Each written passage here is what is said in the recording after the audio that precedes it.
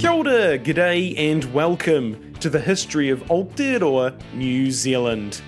Episode 105, The Lord on High. This podcast is supported by our amazing patrons, such as Luke, Cam and Stephen. If you want to support Hans, go to patreon.com/history Aotearoa. Last time, we talked some more about the timeline that occurred after Ranginui and Papatuanuku were forced apart by their son, Tāne Mahuta. We also discussed a bit about the makeup of the heavens and who lives there. A few times throughout that discussion, I mentioned a quote-unquote supreme god who lives in the uppermost heaven and has many of the lesser gods report to him, such as his main attendant, Rehua. If you're anything like me, very white, you probably didn't know there was a god above all others in the Māori pantheon. So, I'm here to tell you all about who this mysterious figure is, and why he might not be as old as you might think. The supreme god's name is Io, and he is said to be formless. He is supposedly the one who created everything, existing before Te Pō, but is not counted as being part of it. Some stories show Io as being the ultimate ancestor, and was the start of two lines, the male line resulting in Rangi, and the female line resulting in Papa. So, in that version, Io was part of the whakapapa and did have offspring, being the eventual ancestor of humans. A lot of what we know about Io comes after Christianity was introduced to Aotearoa, when the tapu of talking about such things was lifted due to the changing culture, conversion, and the like. Though we don't know all that much, as many people were still secretive, and those that did talk to Europeans about this were still fairly apprehensive to do so for a variety of reasons. According to Best, many of the Māori he interviewed to learn this information, quote, regretted having spoken, though we were excellent friends, end quote. To give you an idea of how important Io potentially was, he had a lot of different names that he went by. This by itself wasn't unusual. Most of the major atua had a variety of names that they went by, depending on how they were being invoked in any given situation. What makes Io's names interesting is that they profess his mana, tapu, and status at the top of the cosmic hierarchy, such as being the greatest of all gods, Io Nui, Io the everlasting or immortal, Io Roa, Io the parent of all things, Io Matua, and on the flip side, Io the parentless, Io Matua Te Kore, since he is the beginning of all things and came from nothing. Io the source of all knowledge, Io Te Wānanga, since he is the one who held the kete of knowledge and wanted to pass them into the world, if Tāne would just come and get them. Io the enduring, Io Takitaki. This references that everything he does, thinks, and governs are forever. They are complete, whole, and unable to be reversed. Io the source of all things, Io Te Pukenga. He has thought up, reflected on, and has memory of everything he has created. Everything is his, and only he can dictate what is and what isn't. Io, the crown of the heavens, Io te toi o ngā rangi, basically referencing that he lives in the uppermost heaven and that there are none above him. Io, the large or many-eyed, Io matanui, more or less saying that he is omnipotent. Io the unseen, Io matanaro. He is not seen by anyone or anything unless he wishes it, but it could also reference that he is hard to comprehend as a formless, omnipotent being that controls all. Io the light, Io ataho. since the only thing that can be seen when he moves across the heavens is radiant light. Io the possessor, Io te whiwhia. Possession of something is only done through his will. No one can possess anything else without his approval. Io the tapu, Io uru tapu, since he is the most tapu of anything ever. What's interesting about Io is that he doesn't seem to have any direct interaction with the world. He doesn't deal out boons or punishments in the same way that the other gods do. He doesn't communicate with anyone, and in fact, the last time anyone spoke with him directly was when Tane went to get the 3 baskets.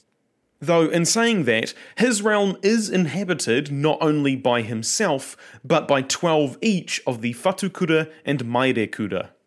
The males are the messengers, and the females welcome the spirits of the dead when they enter the uppermost heaven, although most spirits go to the underworld.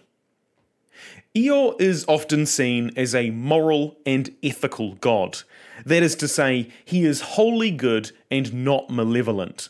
But he didn't actually lay down any commandments or instructions on how to be good. Nor does he have a requirement that all people should be good. Io's cult, who we'll talk about later, still encouraged everyone to be kind and honourable to those around them, since that's just a nice thing to do. But also because being a good person was kinda a prerequisite for participation in their order.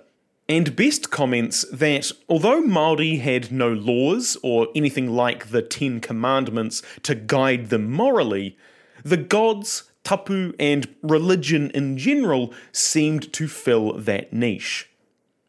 However, Io's gift of the kete of knowledge may contradict this somewhat, since one of the baskets is said to have represented evil, or at least contained evil, which doesn't really make sense for a benevolent god to give evil to the world. Though it seems to be interpreted as Io giving humanity free will, and the option to choose evil if they so desire. All of what I've just told you is all well and good, but some of you may be thinking that Io bears a striking resemblance in his concept, reverence, and general tone to the God of Abraham. If you thought that might be a bit suspect, you would be right, and it does warrant a closer look.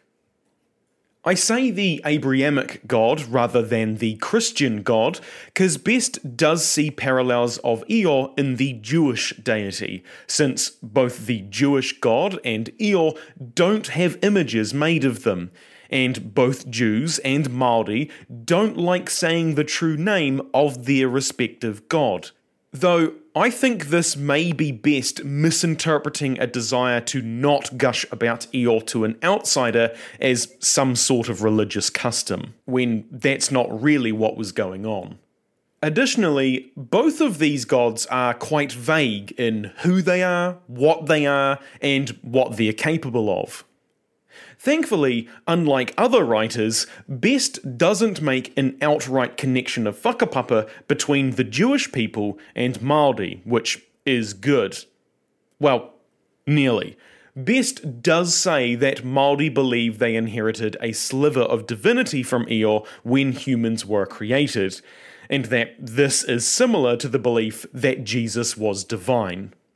Best posits that Māori may have developed this belief roughly at the same time as Jews were converting to Christianity, but, quote, they never advanced to monotheism, end quote.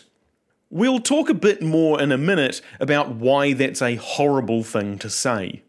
Interestingly, despite the similarities between Io and the God of Abraham, Best says that even if everything kinda lines up to suggest that Māori had a god with heavy Christian influence, he was pretty sure that wasn't the case. By that I mean, Best thought Io was a pre-European deity. He cites that Io is known throughout the Pacific under different names, and therefore that means he came about before Europeans. Additionally, all the info we have about Io and his cult show no sign of Christian influence, such as there are no similarities to scripture or between Io and the Christian God, which I think is a bit of a stretch. There are definitely similarities, doesn't take a genius to work that out, but there is every chance that Io came about independently prior to the arrival of Europeans. The key here isn't in figuring out if the two atua are similar. That's obvious. The hard part is figuring out whether Io turned up in Māori culture before or after Christianity came to Aotearoa's shores. However, Best takes a slightly different stance than saying the two gods are totally separate, or that the Christian god was introduced to New Zealand by Europeans. Rather, that both are the same atua, just by different names. That is to say, that the Christian god made himself known in Aotearoa very early on to create an independent religion that didn't revolve around Jesus. For my money, Elston's stance, of course, comes from a position of God definitely being real, meaning he is an entity capable of appearing in multiple places and starting many different religions. As such, the hypothesis that Best puts forward doesn't take into account how religions and myths anthropologically form in a culture. Meaning, if Io was pre-European, then the likelihood that Māori were referring to the same entity as Christians is really pretty low. Best says, quote, "There cannot be two supreme beings. Do we quarrel over a mere name? Christian priesthoods have murdered, with fiendish tortures, many thousands of people for worshipping God in a slightly different manner to that of the ruling priesthood. Has the Māori savage ever descended to such a level?" End quote. As you can see, this also leans into this not-so-subtle subtext that Best has going on in his writing of Māori religion.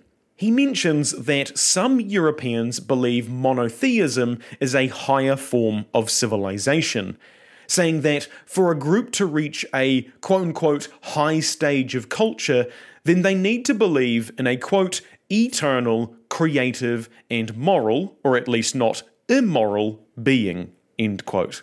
And that if a society does believe in a singular moral God, then they are a culture worthy of praise and admiration.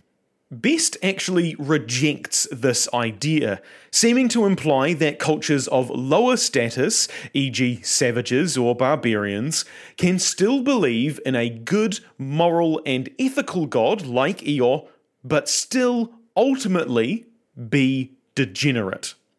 To me, this seems like he is trying to fit his observations into a given narrative, namely that Māori are savages, and that even if he sees evidence to say that they have culture and civilization, that he needs to weave a story about how actually brown people are still terrible.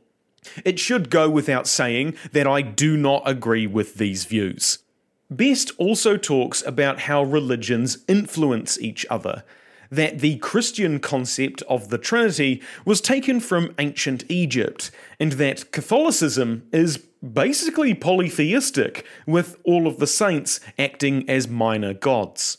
In the same vein, Best makes a few remarks on how there seems to be this interesting cross of polytheism and monotheism in Māori culture.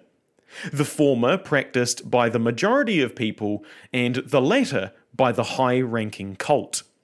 Though the cult of Io weren't exactly monotheistic, Best alleges that it was a stepping stone to monotheism, alluding to that theme of monotheism being a marker of civilization and progress. This leads into another bit of subtext that Best has, in which he basically claims the degeneracy of Western civilization. He sees Io to be a refined idea, only considered by the highest intellects of Māori. By that he means Io is thought to be all good and would not associate with something evil, like war. And as such, Māori appeal to lesser gods for that. By extension, he saw a sort of pollution of the Christian god, as he was invoked as a war god by both Māori and Europeans, war being a base and undesirable thing to be associated with. Additionally, he says that Io hasn't been corrupted like the Christian god because the quote-unquote lower minds of the wider public aren't able to know him and are able to be distracted by quote-unquote inferior gods. Thus, they aren't able to pollute his image with other ideas that maybe he isn't as pure as he seems. Getting off of Elston's weird tangent, what is the answer to the question of, is Io a pre- or post-European entity? Well, we can't answer that for certain. A couple hundred years of colonisation does muddy the waters quite a lot. But here is some of what we do know. Io first appeared in European written records in the 1913 book The Law of the Whare Wānanga, which is where a lot of the information we have on Māori religion comes from.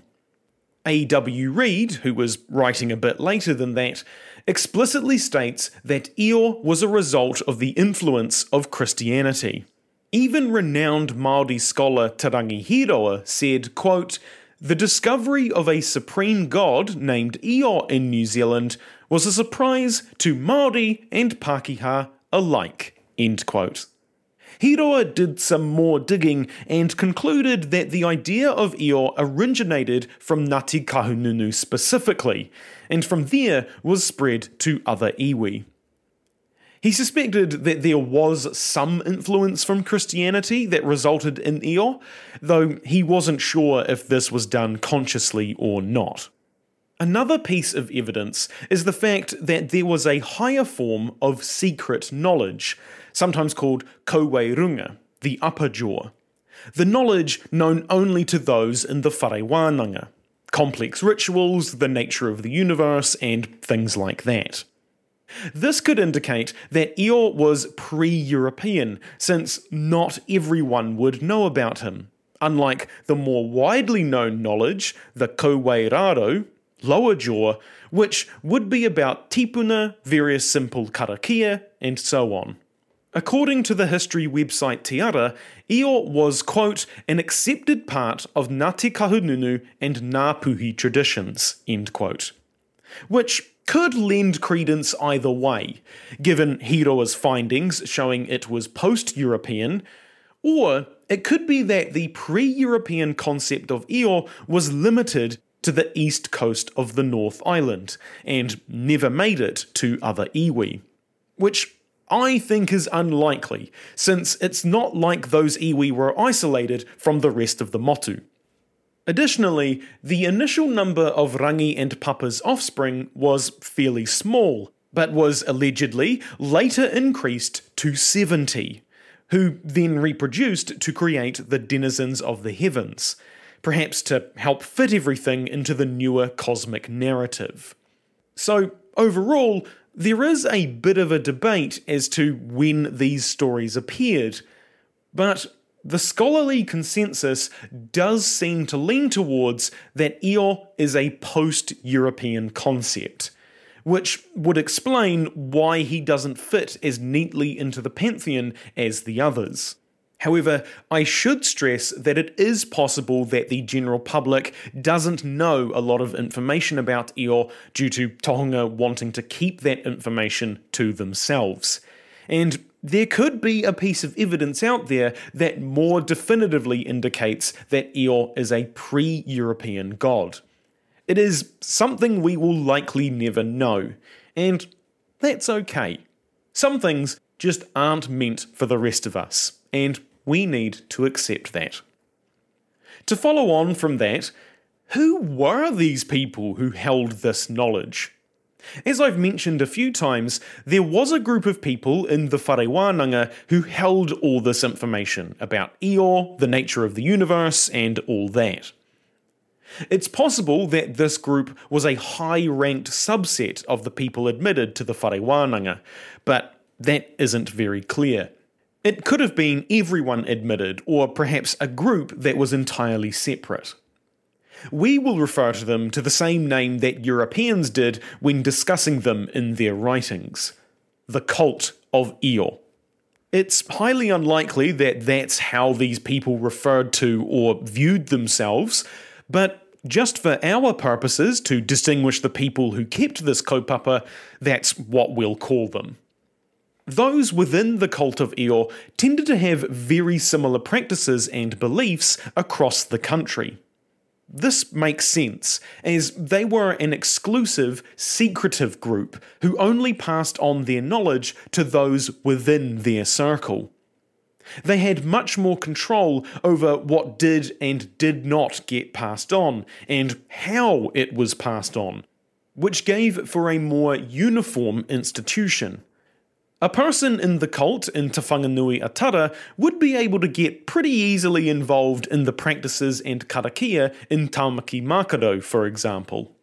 Think how every Catholic Mass has almost exactly the same structure, and no matter where you are in the world, it's going to be nearly the same.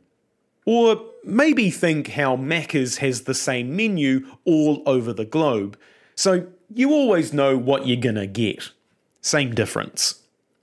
Best talks a lot about, quote, higher forms of learning, end quote, or what he sometimes calls first, second, or third class thought.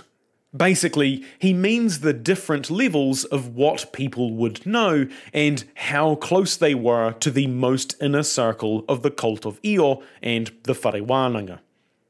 People who were in the inner circle, priests, tohunga, or wise people, would know detailed stories about various things, such as the creation of the world and the gods. Whereas the second and third class wouldn't know as much about those stories, or in many cases, their stories would differ entirely. The cult is the closest thing Māori had to a unified religion.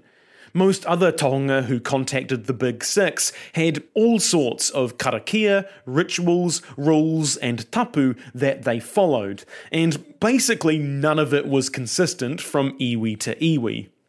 Again, this makes a lot of sense, since it wasn't as tightly regulated, and everyone has a slightly different relationship with the tangible forest or the sea, as opposed to the intangible creator of all things. The main exception to this was when to perform certain rites or acknowledge certain gods, in the case of planting, harvesting, and things like that. These were regularly occurring at basically the same time every year. You couldn't really plant in winter, so the gap in religious practices for major annual events was a bit smaller. Other regular religious events were births, deaths, exhumation, weddings, war, marae building, and coming of age, though Best calls it baptism, but it wasn't. Tohunga, of course, is any skilled person, not just a priest. So that can be craftspeople, artisans, and many, many other professions. Each has a slightly different name.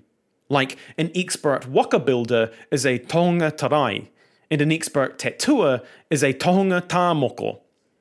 Of course, what you might call priests were also tohunga, and had their own ranking system, with tohunga ahurewa, that's the cult of Io guys, at the top, and tohunga makatu, which were like wizards and warlocks, closer to the bottom.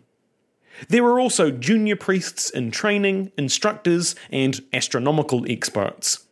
Priestly tohunga were important for many different reasons, since humanity's connection to the gods was extremely important. They could act as doctors, had a key role to play in warfare, and were considered central in activities like agriculture, sea voyages, and basically every occupation that Māori had, since every aspect of Māori life required the approval and acceptance of the gods, if not to bring them good fortune, but to ensure they didn't actively piss them off, lest the gods work against them. Especially if you were working under a particular god for a task. For example, fishing would be under Tangaroa. Some women were tohunga, but this was fairly rare, and they weren't allowed to practice the more tapu stuff, other than in the capacity of cancelling it out, given they were noa, such as rendering a newly built whare whakairo noa by being the first person to walk across the threshold. Women were also involved in re-establishing the connection between a man and the gods, if an atua had revoked their protection on someone. To have the gods looking the other way was super bad, because it left them vulnerable to not just natural misfortune, but also supernatural attacks. One such ceremony was to have women step over a man who was lying down. As mentioned, the priests of the cult were called Tohunga Ahurewa, and although there wasn't a specific temple that Māori built to Io, or in fact any gods, unless you count marae as ancestors, the whare wānanga was where the rituals and ceremonies to Io occurred. We aren't sure how many people outside the cult knew about Io, or even knew his name, but we do know that most people weren't privy to what the cult knew. The only people outside that had a basic knowledge of the rituals and secrets of the cult were those of high rank, so that's your rangatira and ariki, who were sometimes invited to be involved in ceremonies. These ceremonies were generally fairly important things, from births, tangihanga, or even opening of a whare wānanga. Firstborn males of noble families were often dedicated to Io, with the idea that he would protect them, their mana, their tapu, and their wairua. Next time, now that we have covered the upper echelons of the pantheon, we're going to discuss the lower ranks of gods, who were weaker but far more numerous. We'll also talk a bit about how Māori interacted with these gods at a practical level. If you want to send me feedback, ask a question, suggest a topic, or just have a chinwag, you can find my email and social media on historyaotearoa.com. Aotearoa spelt Aotearoa. You can also find helpful resources there, like transcripts, sources, and translations for some of the te reo Māori we have used. You can help support Hans through Patreon, buying merch, or giving us a review. It means a lot and helps spread the story of Aotearoa New Zealand. As always, haere tū atu, hoki tū mai. See you next time.